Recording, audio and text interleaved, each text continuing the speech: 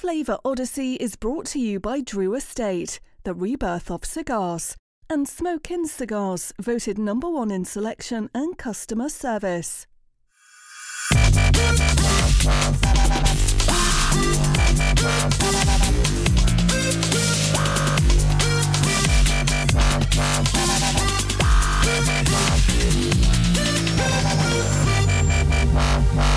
A Flavor Odyssey.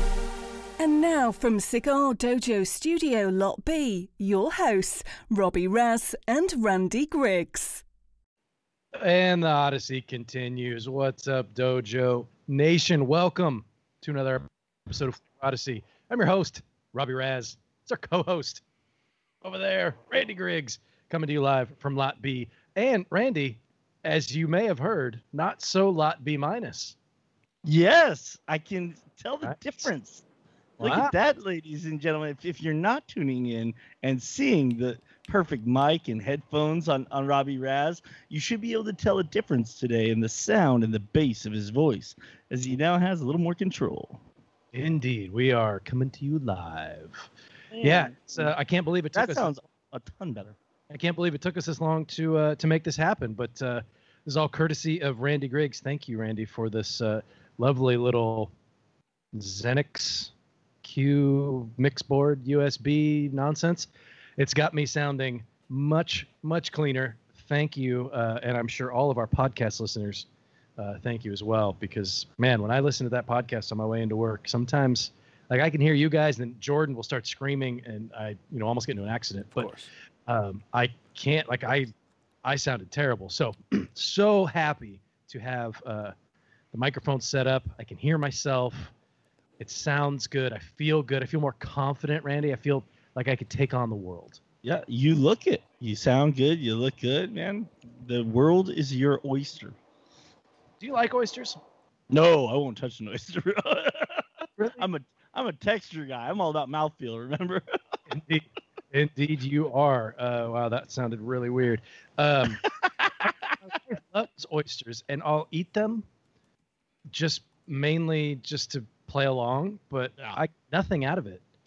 Yeah, I was thinking about that last week as you weren't here last week. Last week we had Abe Dababneh, the one and only, on, and he was actually having an after party for his staff of sorts, where they were shucking hundreds of oysters in celebration of their victorious execution of the Great Smoke 2021.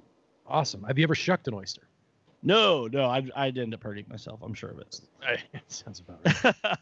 Avoid them at all costs. Yeah, I'm not a big fan. I don't know why we're talking about it. We are here. We're kicking off the second portion, round, quarter. It's not a quarter. Leg. It's a leg. It's a leg. Okay, the second leg. But then we get into the fourth leg, and it sounds weird. Anyway, we're getting into the second segment of. It's the fifth leg that really gets off the rails. Of season 3. Okay, come on, boys. Everybody focus. This is the Randy that we want. This is not the Randy we deserve. But this is the Randy we want. When did Randy become a superhero just now? Oh, man, that was good. So, second leg, whatever, of season 3, we are getting into the fruity component. And as we've kind of discussed, at least I did in our live, Randy, I don't know if you watched it. Did you watch it? No. Why not? Very, very busy week at work. Indeed it is. I know all about that. The fruity component is mainly coming from the beverages. So we've got a wine going today. We're smoking in Aladino, Connecticut. We'll get into that in a minute. We'll check in with the boys back at home base, Dojo Dugout. What's going on, boys? How's everything doing? Everything's going good. We are excited for this. This has an interesting pairing. I'm not sure how this is going to go. Like, I don't really know what to think of it. But you know me, I love trying different wines, so I'm excited to try this. But on paper, I don't know what to think about tonight's episode. What was the wine that we did for numero uno? Chardonnay. Chardonnay. What is this again? Sauvignon Blanc. I don't know the difference, but all right. Well, as it just so happens, I'm ready to talk about the difference between Oh, Sauvignon what? Blanc and Chardonnay tonight, Jordan. So I can't wait to fill you in on that when we get around to it. But as Robbie said, you kind of buried the lead a little bit there, pal. You said we were drinking a wine. We are very specifically drinking Sauvignon Blanc with our Aladino, Connecticut. Robbie, let me ask you: did you get a chance to see Justo e Arroyo Smoke Night Live last week? I did not, but he's a lot of fun. I enjoy that guy. I told you guys this story. I think I was with Sigfed at the time at IPCPR. Went in to do an interview, and halfway through the interview, and this is the only time this has ever happened. Halfway through the interview, he started calling me Ron, and it was like we were 3 or 4 minutes in, and it wasn't live. We weren't doing Facebook Live. We were just recording it, and it was like this ship had sailed. There was no coming back from it. So we just finished out the interview, and he at the end of the interview, like when I left, he said my name right, but in the middle he just started calling me Ron, so we could never actually use. We never used the interview. And how did you feel? How did you feel about that, Ron? I mean, I don't expect people to know what my name is, so I felt fine about it. But it was just we're neck deep in this interview. I can't stop it and say, "Oh, you're calling me by the wrong name," and start over again. And his booth was busy, so I just let it happen and moved on. But I assume that Smoke Night Live went better than that. A little bit, yes. Yeah, no, it was a great interview. Really like candid, comfortable guy. I didn't know this. He comes from a water selling background, and I've often told people that like it's kind of funny. I came from the brewing side of the industry, you know, working in breweries and whatnot, and then coming over to the sales side, I learned that selling beer is actually more like selling soda or water. It has more in common with those industries than it does with the actual brewing of the beer. Like once you have liquid in a container, it becomes this whole nother industry of beverage sales. And so I thought it was pretty interesting. So then I started like listening to how he referred to things, and he started explaining to Eric about how thing goes in. I was like, oh, of course he's a beverage guy. Yeah, that was interesting, and the history that family has, you know, is really, really cool to hear him talk about, you know, how they got to where they are today and their operation. So it was a super cool interview. They make great cigars. The Aladino, Connecticut that we're smoking tonight might not be my favorite Aladino, but almost everything that they make is just lights out. Like that's a brand you almost can't go wrong with. Agreed. All right, so we're doing a lot of chit chatting here. Rob, you want to set us on track to get this pairing underway? As you boys mentioned, we're smoking the Aladino, Connecticut. Randy and I are smoking the fancy little Queen's Perfecto. It's kind of got a little going on, you know, a little. It doesn't look like much now that we've lit it, but it's just little Perfecto, nice little size. I think what is it, a 5 and a quarter by 46? 6, yeah. MSRP on these bad boys about $7. Not too bad. Pulled up this review on the Cigar Dojo. It's silent J. Indeed. Or soft J. Checking out the review there. Ecuadorian Connecticut wrapper, Honduras binder, Honduras fillers from the Las Lomas factory in Honduras. Regular production. Comes in 4 sizes as of the writing of this review. Russo, Toro, Churchill, and this fun little Queen's Perfecto that we are smoking. They may have added to the line since then. Who knows? Looks like this one came out in the spring of 2019. Aladino seems like one of those companies, Randy, that has, I don't want to say burst onto the scene, but they've built up a lot of street cred really quickly. Yeah. You know what I'm saying? Yeah, no, absolutely. I would say, you know, I think the Corojo Gran Reserva Corojo Reserva was the first Aladino I ever smoked, and it's to date my favorite cigar from them.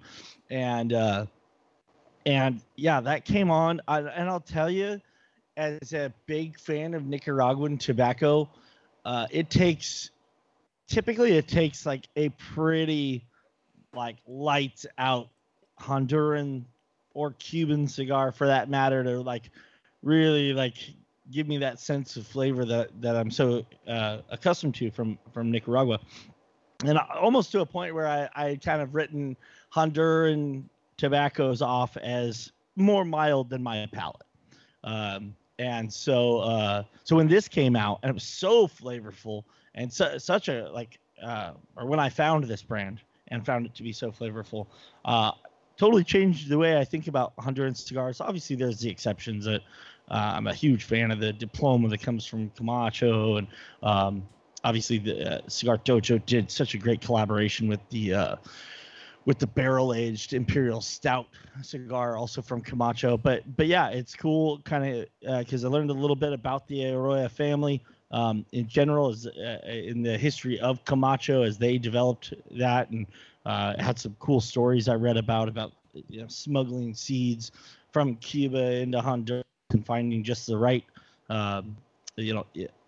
microclimate to grow them. To grow Corojo specifically in Honduras. And yeah, like you said, this came out in 2019. That was the first time I was able to join you guys for IPCPR, and it's obviously been well received, and hopefully this will make a pretty interesting pairing, as I think Sauvignon Blanc caught a lot of our listeners off guard when we chose that as a pairing. Yeah, I think this is where we have the disclaimer about this portion of season 3, and say that we're kind of hoping for the best. When we talk about, and we can get into this a bit more if we want to, about the process that we went through coming up with season 3. But when you talk about the different flavor components, there's a lot of different flavor components out there, and there are components that we could have talked about that we decided to. And we decided to go with fruity, and I think, at least for me, I kind of took it as a challenge to find, because we don't really think of, I mean, Jordan didn't even know what Sauvignon Blanc is, so he clearly doesn't think of it, but we don't really think of fruity things that go well with cigars. I don't.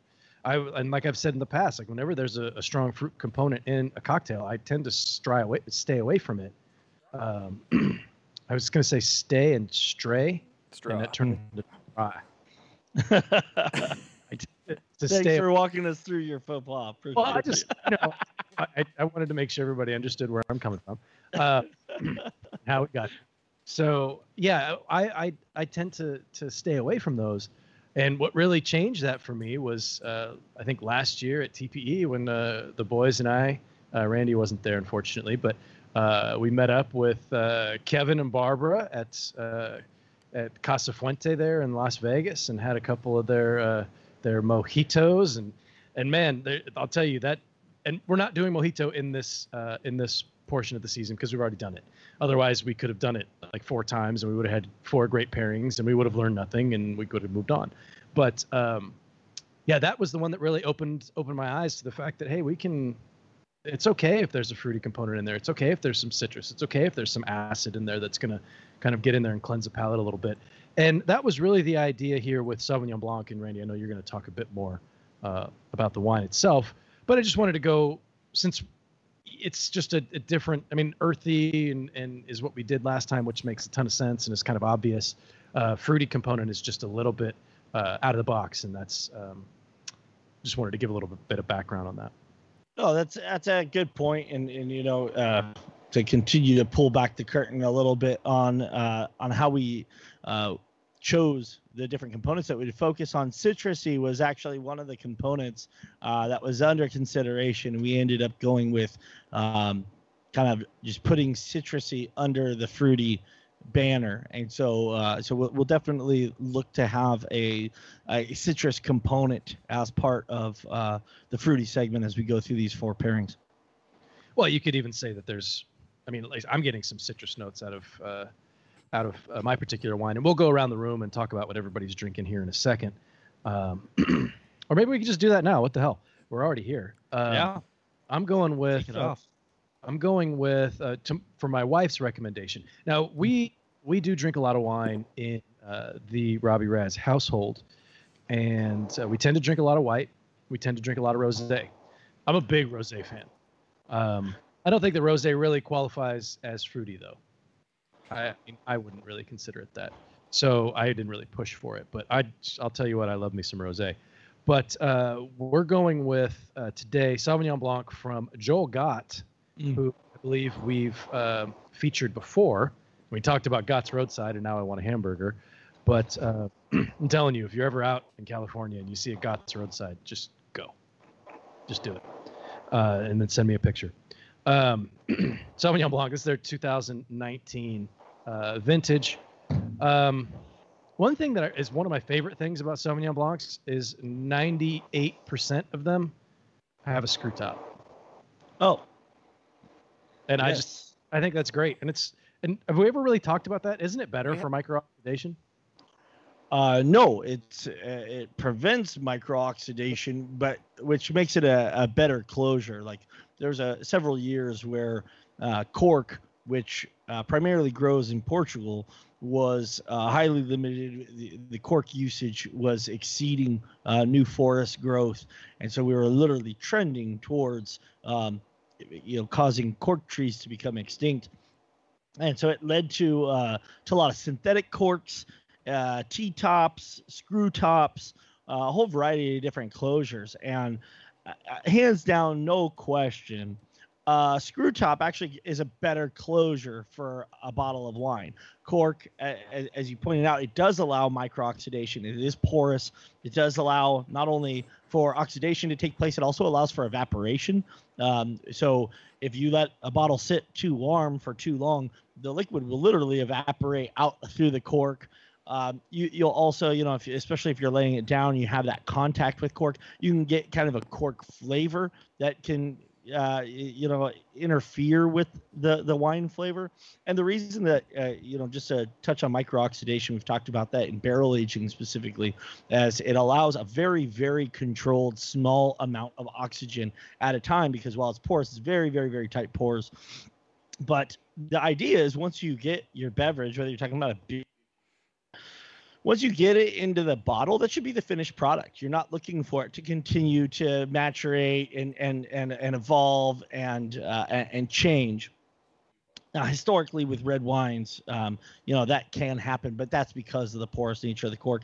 You don't ever want that with a white wine, and so you're right. You definitely do see a lot of screw top Sauvignon Blancs. Randy, Yeah, wasn't not that I Screw ever- Top your nickname in college? Yes, it was. Actually, until just recently, until I started the show. Jordan, have you seen the videos? They are disturbing, to say the least. I'll text them to you. Put them up on pay-per-view. I'm just kidding. It just felt like the right thing to say. Not that there's ever a need, Randy, to reclose a bottle. In Not in double- your household. It's a commitment. We've committed to that bottle, and it will be finished. Guys, it's sort of one of those deals. I don't know about you guys, but when I go to buy wine, as soon as I see like a screw top bottle, I turn away from it. Right, But right. if I'm traveling, then I look for them, because you usually don't have your wine, your bottle opener with you.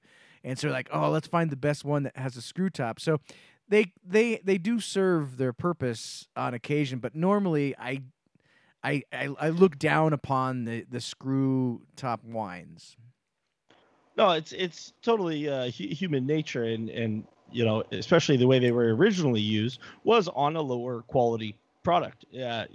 Similarly to the beer drinkers today, someone Jordan's age would never remember that like beer used to come in brown bottles, and I worked in the sales industry when we started getting craft breweries putting their craft high-end, $10 a six-pack beers into cans. Retailers immediately were like, "What? No, craft doesn't belong in that package. That package is for Pabst and Hamm's and Olympia. Like those two things don't go together." You just have this connotation with packaging that is a precursor indication of what you expect the quality of what's inside it to be. And so no, I also worked in the wine industry when that whole synthetic cork thing started coming up, and all these like reports were coming out illustrating that it's a better closure, and no one really cared. It's like, yeah, but traditionally quality wine has a cork, and so I expect to see a cork. And that was it obviously never really took off. Because it is only in certain little subsections that a screw top. But I mean, just think. I mean, what if Opus One or some like really high quality wine came in a bag in a box? You'd look at it and be like, no way is that a quality wine, right? What about boxes, Randy? Are they starting to getting a little more recognition? Or you still avoid the box? No, it's the same. It's really the same argument. You can very much make a science-based argument that those bags, single-use bags, nitrogen flushed, are a better vessel to hold and maintain the quality of a wine. But because what people are used to buying in a box is Carlos Rossi, it's going to be really, really tough to ever see people accept that a quality wine could come in a package they've already developed an understanding is a low quality presentation. Now, okay, you're saying it could, but do they? Like, are there any good ones? There's some decent wines. I've never seen anybody put like something that's worth $20+ a bottle into a bag in a box. That would be a disaster. Now, Randy, I do have a question on the box wines real quick. I noticed that now a box wine is typically like 3.5 bottles of regular wine or something like that. Doesn't really matter, but they do tend to seem like they last longer. Like if I open up a bottle of wine, I need to drink it. I usually need to drink it that night, or at the very most like the next night. But with the box, like I can keep it around for 5, 6, 7 days. It seems to be fine. Are they adding some additives or anything, or is it just the way it's packaged that makes it last a little bit longer? It's the way it's packaged with a nitrogen flush bag. So you're just not exposing it to the oxygen. Red wine, both wines, actually white wine oxidizes even faster. The same oxidation characteristics that you get in beer are applicable in wine as well. You get like a wet cardboard, papery taste. With white wines, it'll even darken as some of the sugar components oxidize. And so yeah, you're just exposing a vacuum sealed nitrogen flushed bag. There's not much oxygen getting in there, relative to what you're getting with a bottle and you're forcing oxygen in, and there's no gas in there kind of holding some of the empty space to stave off the oxygen. So it's a better closure. How about Boone's Farm? How long can Boone's Farm last in a... Boone's Farm is basically like it's going to be Spam, Boone's Farm, and cockroaches are all that's going to be left after the apocalypse. Yes. So if you find yourself a bunker, you're definitely going to want to stock it with plenty of Strawberry Hill would be the way I would go, obviously. And I think Rob and his affinity for rosés, I think Strawberry Hill would really align well with your palate. I'm not sure if you're familiar. I think rosé brings up all the memories of childhood when I was throwing back that Strawberry Hill. And when you say childhood, were your parents like giving you bottles of Strawberry Hill, or how did that work? I was a pretty sneaky little guy. There was no Strawberry Hill in the house. I'll tell you that much. That was not the case. What about Mad Dog 2020? Why is it those two beverages are like so linked in our memories? I can't ever hear Boone's Farm and not think about Mad Dog 2020. They're tied in together.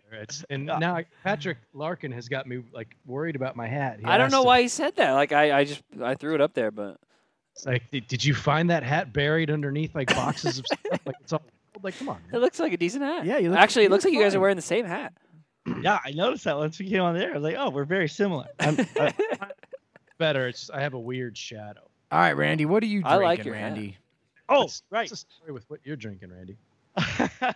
So I'll talk a little bit about Sauvignon Blanc in a minute, but one of the producers that have become extremely popular for Sauvignon Blanc is New Zealand. This is the Cloudy Bay. This is from their Marlborough farm out of New Zealand, and it is one of the main reasons we chose this style for the show is this one really has strong Asian pear, kiwi, passion fruit, and white peach kind of fruit components to it. So I thought that would well with our fruit flavors, and it also has a touch of white pepper in it that I was also hoping to find a nice synergy with the cigar.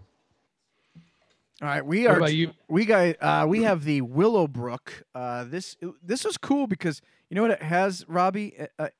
The cork was in here, but It's a nice touch. no cap of paper or anything. You just see the cork. You just see the cork in there, which I thought was a cool touch. I think of that as like the craft beer equivalent for So, wine. this Like, is supposed when to you be see that, you're super like, good. oh, these guys are cool. They're down to earth. Like they make craft stuff. This is a Sonoma County, Dry Creek Valley, 2019. It's a good wine, I'll say that. And I don't know if you guys like it, but I dig when they don't put the cap over it, just the cork in there. Very cool. There was plastic over that though, right? No, No, that's what he's saying. It was naked. cork. Just Not even clear plastic. just naked. The cork was exposed. The cork was exposed. Exposed. It was all the way cork. pushed into the bottle. Right, Yeah, Just had no covering. and I liked it. I thought it was cool. interesting. I've never seen that. I've seen them like that, but there's usually some sort of covering over it, Nope, not like a thing. plastic. No. Wow. Freebird. Well, I can tell you, I know I speak for both Robbie Raz and I when I say we really enjoy taking the time out each week to go on this odyssey with the audience and find incredible pairings and flavor experiences. Which reminds me.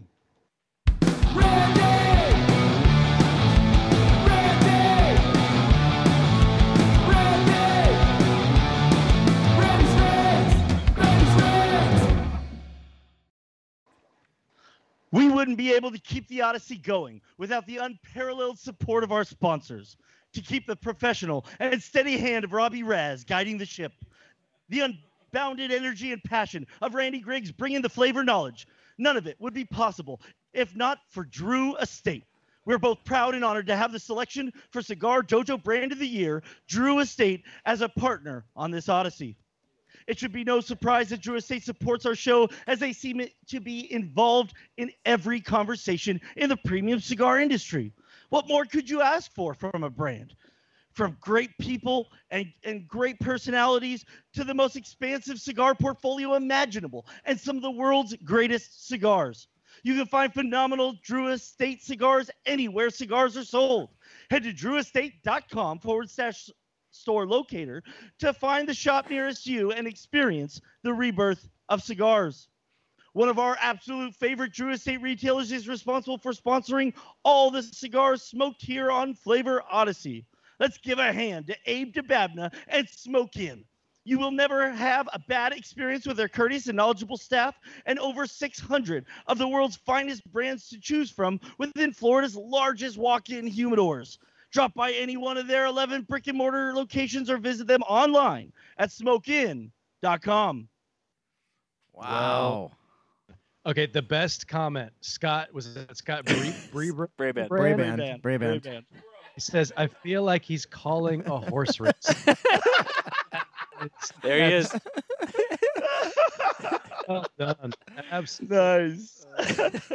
Apologize for butchering your last name, but that was just amazing. I feel like All he's right. calling a horse race. That was sublime, my friend. That Oh, was. thank- I love the energy. I love the energy. I'll give that one 5 out of 10.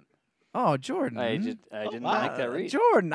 Randy, the energy alone gives you an 8. Just the energy alone gives you Jordan an 8. generation doesn't like anything. That's my good. rating. No, yeah. So if You they guys don't like you. throw out you're your doing all- ratings. Jordan he's a harsh critic.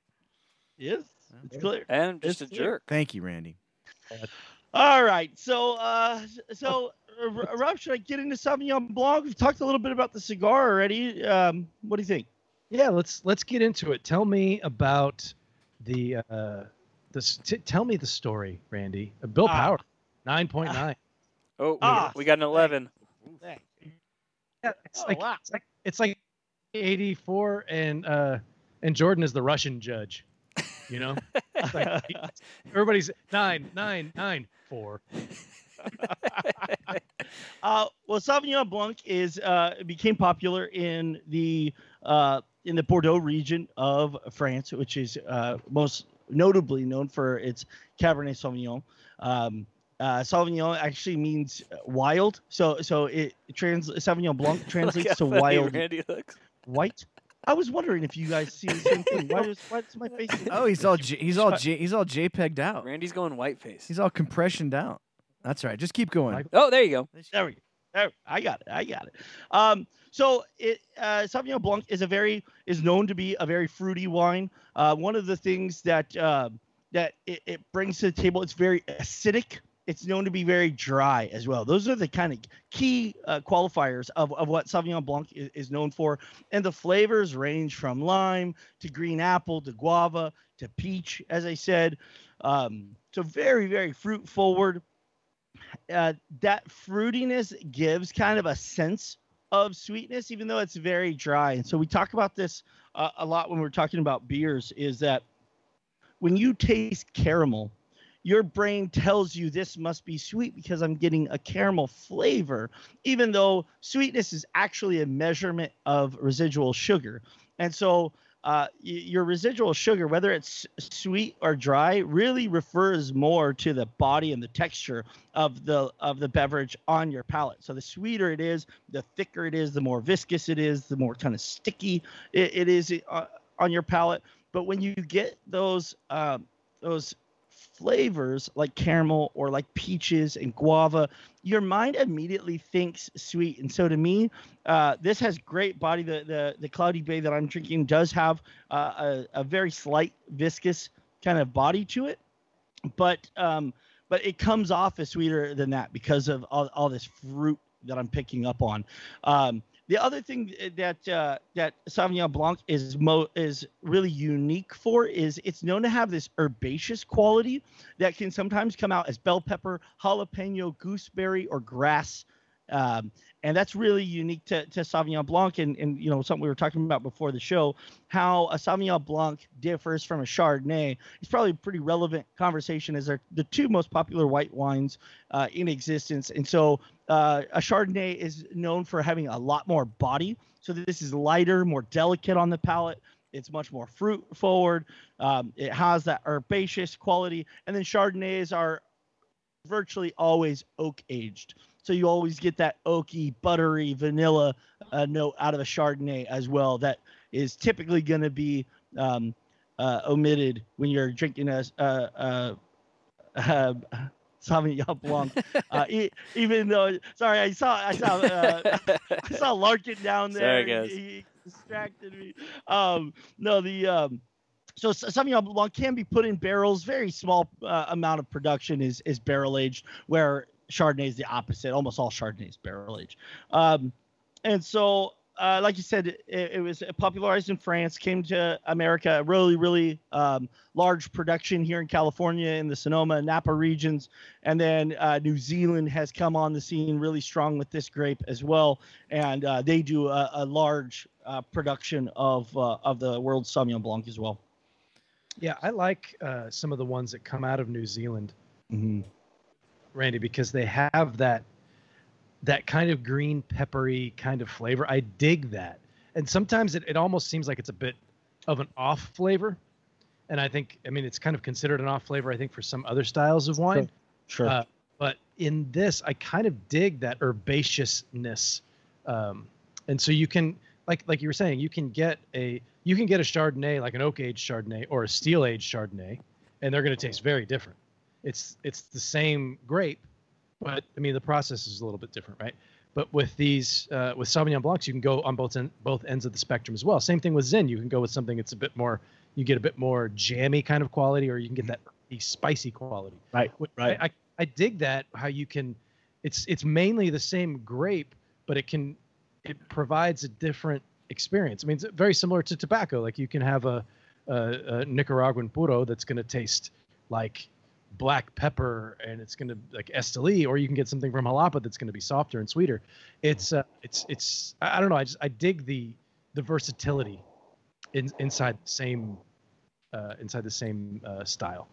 Yeah, no, those are great points. It's one of those things that's why it's so fun to talk about beer, wine, and tobacco. Is terroir and their environment have such a huge difference where you can take the same varietal of any of those things, whether you're talking about hops, whether you're talking about grapes or tobacco, you can take the exact same family, the same seeds, and grow it, in another, and you could easily say on another part of the planet. But to your point about Nicaragua, you can just go to a different region where the soil's a little different and come out with a completely different flavor profile.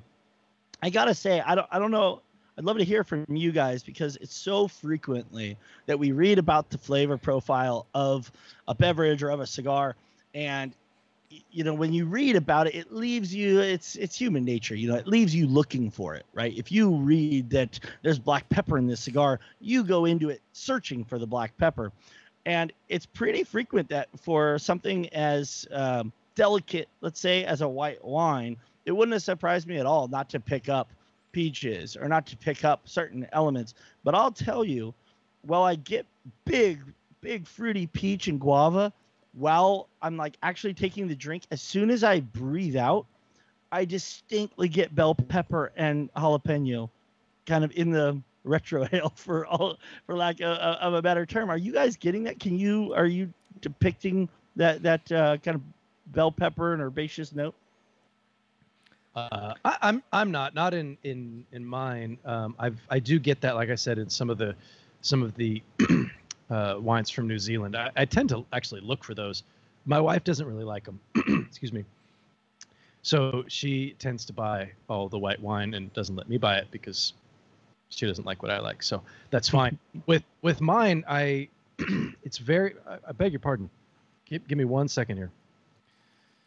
I will say, Randy, while Robbie clears his throat, I get what you're saying about the green pepper or the bell pepper. I get that sort of flavor, and sometimes I can't describe that flavor very well, and I don't totally understand that flavor very well. But I see what you're saying on the bell pepper type of flavor. You get the fruit, and then you breathe out, and you get this odd note that is like totally. How do you describe that flavor? I'm not exactly sure what it is, but I do understand what you're saying. And I would say that I think that this particular wine, maybe with a salad or with some fish, commenters, like a very light fish of some sort, might be just the perfect pairing. I don't know how I'm not going to give a thumbs up or thumbs down yet, but I don't know how I feel about this with cigars yet, but I do like how you just described it, Randy, because I think that you hit upon something that I was trying to describe in my mind, and when you said that, that's exactly what I got.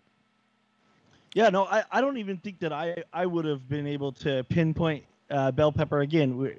Because I was looking for, like, is there really going to be bell pepper in this thing? I took my first drink. I was like, no, of course there's not. And then as I took a couple more sips and I'm breathing out, I'm like, okay, that is bell pepper. That's exactly the right descriptor for that.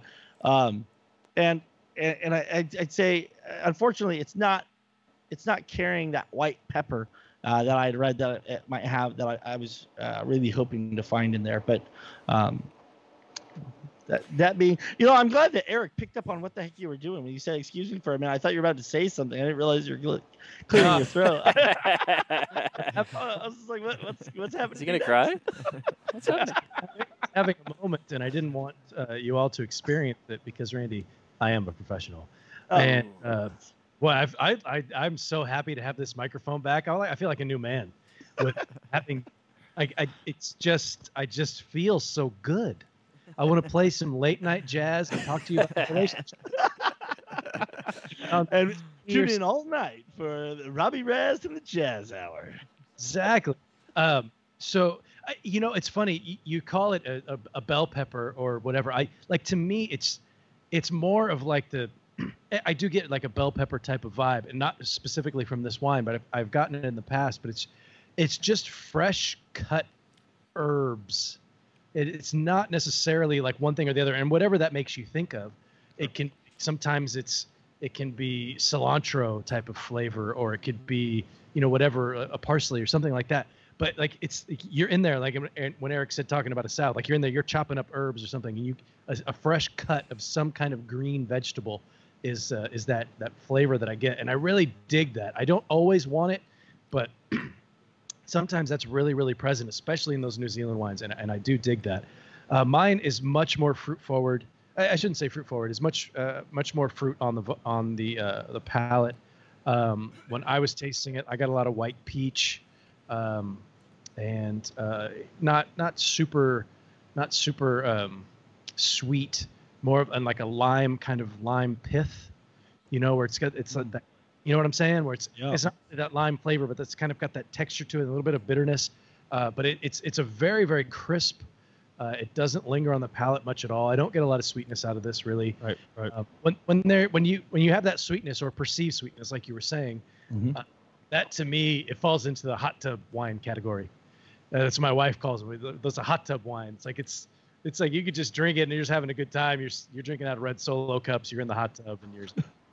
It's a bit like if people aren't doing this right now, drinking it right now, but just imagine if you were having champagne but it didn't have bubbles. It's a lot like champagne without bubbles. A bit. It is a bit. It almost to me tastes like if you had like a vodka cocktail that had a lot of lime in it or a lot of lemon, and you let it water down for a couple hours and you came back to it later. It's like that. Well, you just hit on something that we really haven't said much, because none of us you said lime pith, but acidity again is a big part of this grape varietal, which really brightness. It's, if nothing else, it's great at cutting through flavor, kind of refreshing the palate. I think it's definitely got those qualities, hands down. So here's the deal. We didn't discuss this in advance, but it's almost like we gave each other like we were like a steal second kind of sign, how we've avoided talking about this pairing until this point of the show. So we should just kind of get into the pairing and address the elephant in the room. I'll start, and I'll say that the intensity is probably pretty good. Intensity of flavor, I think, on both sides is fine. Flavor hook, there isn't one. There's absolutely no flavor hook for me. Randy, are you experiencing anything different than that? Only in that I don't even think the intensity lines up that well. It's the cigar is very, very mild. I think we've mild. Yeah, we've talked about that on the show. Is like so often now we go to Connecticut's and you don't even bother saying amped up Connecticut anymore, because every Connecticut that we smoke has either a Ligero leaf in the filler or a Maduro binder. So many of the Connecticut's that we gravitate towards really are like a lot more beefy than those of yesteryear, if you will. This is a very, very mild cigar. It's got nice flavor. I definitely get like a nice breadiness, but everything's very muted. Everything's just very, very, very subdued flavor. Easy smoker. There's absolutely nothing offensive about the cigar. Like it's a good cigar. It's just so mild. For me, for the specific one that I'm drinking, the acidity and fruit character is quite intense, actually. And so I taste nothing but the wine. And I've still got smoke in my mouth, and I can't taste the cigar anymore. So I feel like the wine's totally running over any lingering, enjoyable flavors from the cigar. And then to your point, there's just no flavor hook at all. As I said, I was really hoping to have that white pepper note resonate between the two, and that just didn't happen with my selection. I'm getting a bit of a kind of residual grassiness from the cigar, and also I think from the wine. If I really wanted to reach and apologize for the pairing, I would say that I would find that as a flavor hook, but that's just not the case. The cigar, Randy, we intentionally picked this as a very mild cigar. We knew this was mild. We knew this going in, And I think that was the intention. What I will say is, if we had a Chardonnay, I think this would be lights out. I think it would really settle into that same place where we had that numero uno. I'm not comparing the two cigars. They're similar in the sense that they both have Connecticut wrappers, but beyond that, not. But I think we would find a significantly better experience if we were going with the Chardonnay. I think the acidity is a big part of why this is a miss. I agree. It's the acidity, and this when I was saying this, and this is why I kind of went on that little tangent earlier about how having acidity and citrus in a cocktail always frightened me as far as pairings are concerned. This is why. This is just, and I'm coming around to you, like it's almost overpowering the cigar, because I'm just not tasting it quite as much anymore. I was thinking that that we were kind of spot on with the intensity, but now I'm coming around to what you were saying. I think you're absolutely correct. That acidity really does just kind of run it over, and it just washes everything out. And the only thing that I can kind of taste after having a sip of the wine is like dirty ashtray in my mouth. Ooh. And I don't want that. No, that's not a descriptor you ever want to use. So obviously, I think we bear the lead yet again. Down. So that's a thumbs down for me, thumbs down for Rob. Jordan, there you go. How about you guys back in Colorado? Did you have a different experience? No, I mean, you guys are spot on as usual. That's why you guys are the experts here. This cigar needs a coffee with cream and sugar. I mean, it needs a coffee with cream and sugar, because like they say, like, everybody says like, oh, this is not your father's Connecticut. Well, this is your father's Connecticut. So like it's super mild, grassy flavor. It needs some sweetness to go along with it to make you appreciate the combination.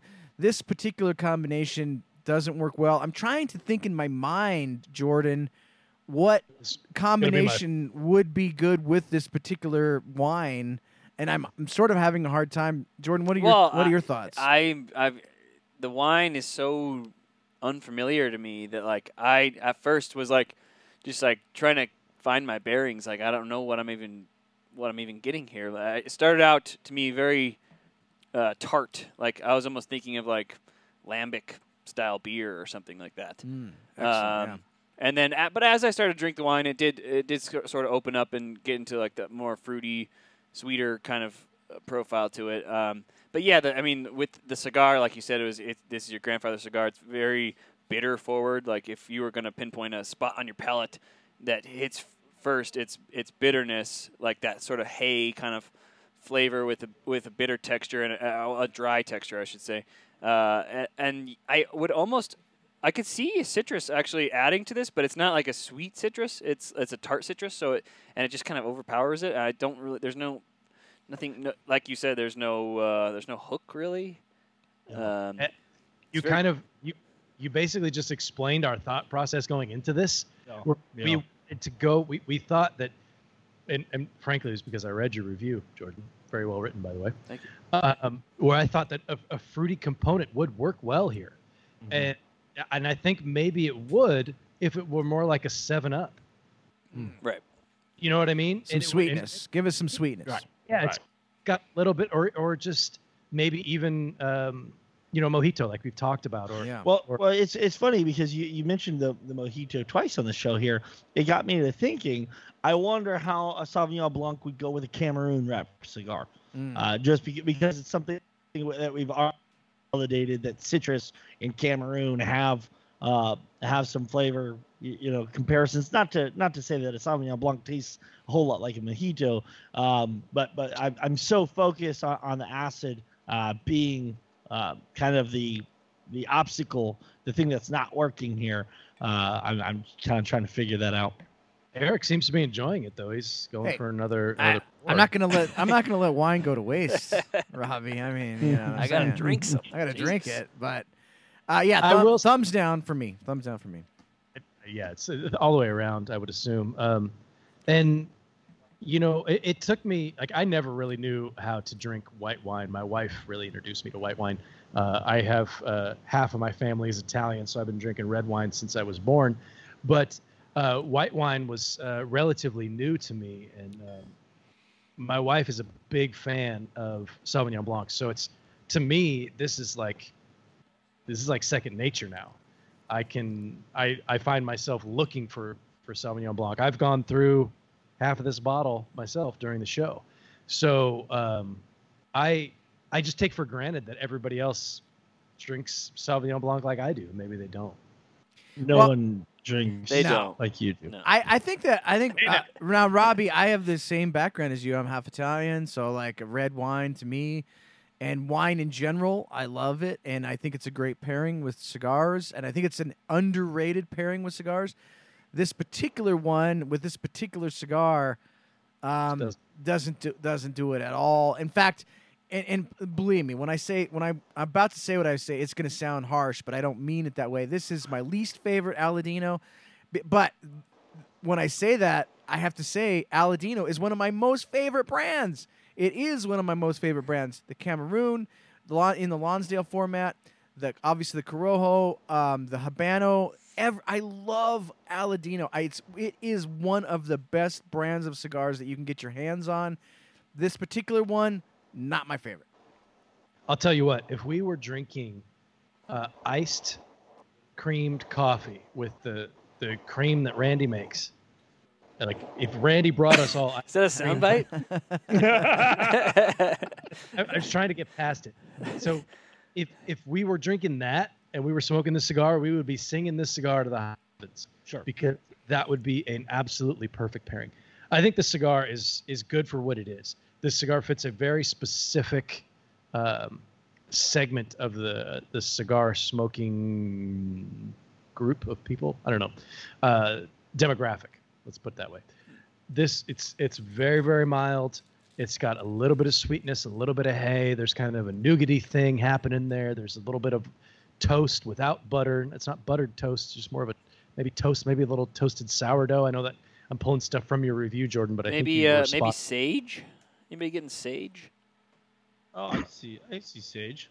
Yeah, I could see that. It didn't pop into my head, but yeah, I could see that happening.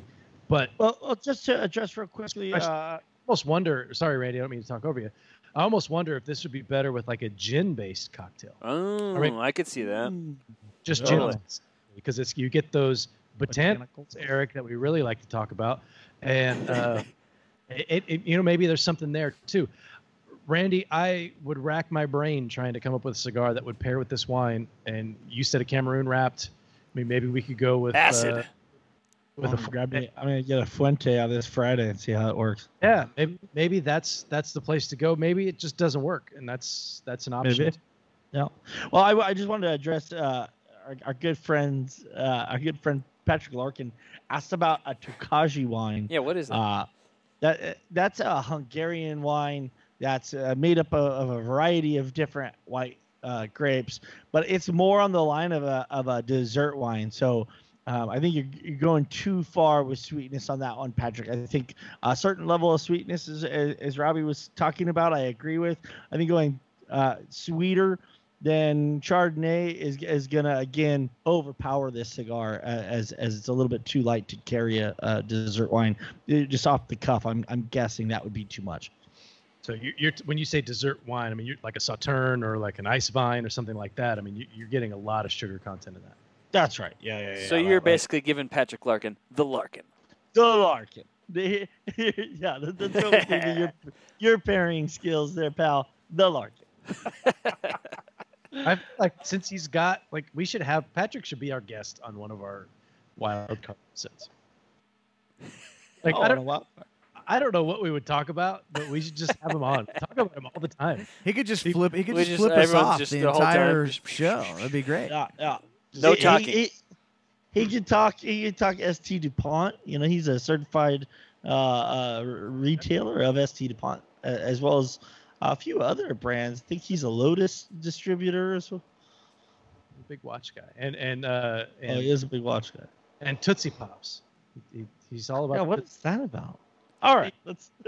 I don't know what it is. He said something about you sound like somebody who's only had blue Tootsie Pops, and that was I didn't get the joke, Patrick. I didn't get the joke, man. Is it? Are they blue or are they purple? I've never really been able to tell. It's such a. I know, but they're delicious, and so. Like a couple days later, he sends me a text message or a Facebook message, and it's like, "Hey, did you get your prize yet?" And he's like, "No, I didn't get anything." And there was this box. This was right around Christmas, and there was a box that had arrived, and I thought maybe it was something I bought for my wife, so I just put it in my office, and I didn't open it. And then I realized, oh crap, this was from Patrick. And so I opened it up, and it's a gigantic box of Tootsie Pops, and I realized how much I freaking love Tootsie Pops. They're so good. Why is it I haven't got any of these Tootsie Pops? What's going on with you guys? Bring someone. Well, I'll have, instead of cigars, we'll have suckers on Sunday. Randy, Yeah, that'll be a wild card right there. Very excited. Anyway, so Randy, what do we have? So all thumbs down. Apologies. I'm much more excited about the rest of this season than I was about this episode. But I was curious. I thought maybe we could find like lightning in a bottle and find something that worked. But let us know, Randy, what we got next week. Well, I'll tell you, you'll get no apologies from me. I thought this was a lot of fun. You know, I feel like I've learned a little bit about how acid interacts or acidic beverages work with lighter cigars. But that being said, next week we are going to be highlighting one of the Cigar of the Year selections for 2020 in the Alec and Bradley Kintsugi. We will be pairing the Alec and Bradley Kintsugi with a hazy IPA. This is a style of beer that you'll be able to find local, whatever local craft brewery you have nearby. Go grab a hazy IPA from them and join us for the Alec and Bradley Kintsugi pairing. Ooh, I like that. Have you selected your hazy IPA? Are we going to be more specific than that? Are we going to go with a specific hop bill? I was going to say hazy. There's hazy, and then there's juicy, and then there's juicy hazy. There he is. And Here then we go. that. Here goes Jordan. We'll get. I'll get Here into goes it. Jordan. I feel like it should be a New England style. Can someone mute his microphone? Unfortunately, he's the only one with the power to mute other But And Jordan, you are actually correct. It should probably be, Randy, we should go with maybe the Untapped style guide and go with with New England IPA. But you guys understand what we're talking about. I mean, we're not being dogmatic when it comes to the styles here. We can be occasionally, but right now we're just going to go with a pretty simple, hazy East Coast, Northeast, New England, Vermont style hazy IPA. Whatever. Looking for something turbid, high protein, high proportions of high protein grist, and a tropical fruit hop aroma and flavor. Those AKA are the New England style IPA. AKA hazy IPA. Is there Any a IPA could be hazy. A West Coast could be hazy if you put some haze in it. Okay, let's move. Randy is. Jordan, you're poking Mama Bear and you're kicking the ass. It's the whole things you're doing. Pick your cliche. Let's move on because we only have a few minutes left. Randy, is there a specific hop that you look for in hazy IPAs that you thoroughly enjoy? Strata, Idaho 7, Cashmere. That's an interesting choice. Yeah, those are all ones that Galaxy is another. It's funny you mentioned two of my favorite hops that I really prefer in West Coast style IPAs, Strata and Galaxy. Well, see, and that goes, and you know, next week we will talk about and debunk Jordan's misinformation and talk a little bit about the difference between a juicy IPA and a hazy IPA, as there is some confusion as you know, those hops that we're talking about that we both gravitate towards, Rob, whether it's found in the West Coast or a hazy IPA, they bring a very juicy and fruit forward component to them, and so they're not, you know, they're not bound by an individual style. You know, you can make a blonde ale or an American wheat ale that has this juicy and fruity component. And so, but you know, just one more reason to tune in and have us explain why Jordan's wrong again. Just from the way you're talking right now, I get the sense that I'm right. Man, you speak for your entire generation, buddy. Jordan is going to be so fired up next week. I cannot wait. And Randy, I cannot wait for this episode. Randy's knowledge of beer is like this, and mine's like this. But just I still know that I'm right. Just because Randy's stubborn and he's a West Coastern, and that's all you need to know. I'm gonna send out a bunch of little packets of hops to Dojo headquarters for next week, so they can smell through them and have a better understanding of what the hops are actually bringing to the equation from a flavor and aroma component standpoint. I already know agree. that we're gonna have juicy bits that night. That's what I'm having. It's in the name. That's good beer. That's good beer. I will, Randy. I'll probably be having a beer from the brewery that I work for called Fieldwork Brewing out here in Berkeley, California. We have 7 locations in the Greater Bay Area. Come check us out. But if you're located in California, you can buy Fieldwork beer online right now. Tell them the URL, Rob. Shop.fieldworkbrewing.com. That's real talk. You should check them out. They're one of the nobody's out here out there. But no, we make really good beer. Our hazy IPAs, I'll tell you what, they are very, very good. I think I'm going to be drinking a Fieldwork beer next week too. So you should pick one out for me. That's not the one you're drinking. And you're going to be drinking some on Sunday when we golf. Did you say the cigar that we're smoking? Yeah, the Alec and Bradley Kintsugi, which was I'm sorry I don't have it in front of me. Jordan Eric, number 10 on the cigar of the year list. That's right. That's correct. Number 10. Yep. Yeah, Alec and Bradley, they're doing some cool stuff. Yeah. So I haven't smoked this cigar yet. Randy, do I have the cigar in my possession? You do. Perfect. That is awesome. Out of our good friends at Smoke Inn. So thank you for providing those. Double dip. Who is, boys, what's happening on Friday on Smoke Night Live? So on Friday, we have none other than the boutique, Mount Rushmore, Ernesto Perez Carrillo. I mean, let's face it. It's going to be amazing. You got to tune in Friday to see Ernesto on the show. We're going to be talking about their family history, but get this, guys. Not only did he get the #1 cigar of the year on Cigar Aficionado, but also on the Dojo. Incredible with the Pledge. Won both of those. So think about this. La Historia, #2 cigar of the year for Cigar Aficionado. Encore, #1 on Cigar Aficionado. Pledge, #1 on Cigar Aficionado and Dojo. What an incredible 4 or 5 years this guy has had. So we're going to talk to Ernesto about that. He's literally, I mean, out of all the legends that we've had on the show recently and all the stories that we've had on the show recently, none bigger than Ernesto. No. Yeah, no, that's an exciting one. He's such a cool dude. Like Randy, I think you and I interviewed him, right? Yeah. The first interview I ever held a camera for you was Jose Blanco and Ernesto Perez Carrillo. Someday we'll pull back the curtain and talk about that morning, but we haven't. I haven't had it up yet. But that's awesome. And he's blended some of the cigars that for other brands that Four Kicks and a lot of stuff for Crown Heads and a lot of that. So that's very, very cool. That will be a lot of fun. Randy, I think I'll let the cat out of the bag a little bit. We are actually featuring that cigar later this season. We are. That's going to be no, that's going to be the week after next, actually. We're going to be smoking the Pledge. Quick reminder and shout out to our sponsor, Smoke Inn.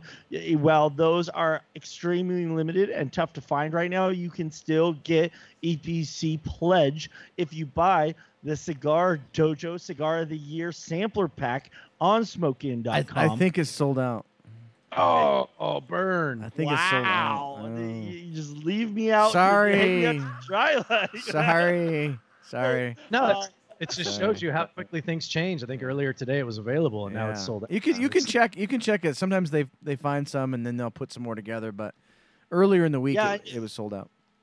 Yeah, no, I know I have seen some out there on in online retail world. There's limits on them because the demand is so high, and I'm sure they're still dealing with getting cigars into the country easily, and so I'm sure there's a fulfillment limitation. Well, it's funny because Korea's usually done a really good job, like with that Encore. I mean, he had new cigars, hitting the shores weeks later. So I'm sure they'll get right with Pledge. It is a fantastic cigar. Looking forward to hearing from him this week on Smoke Night Live, and looking forward to smoking that cigar next week with you guys. Me too. I haven't smoked that one yet. I'm excited. Looking forward to that one. Thanks to everybody for tuning in and riding along with us on this pairing.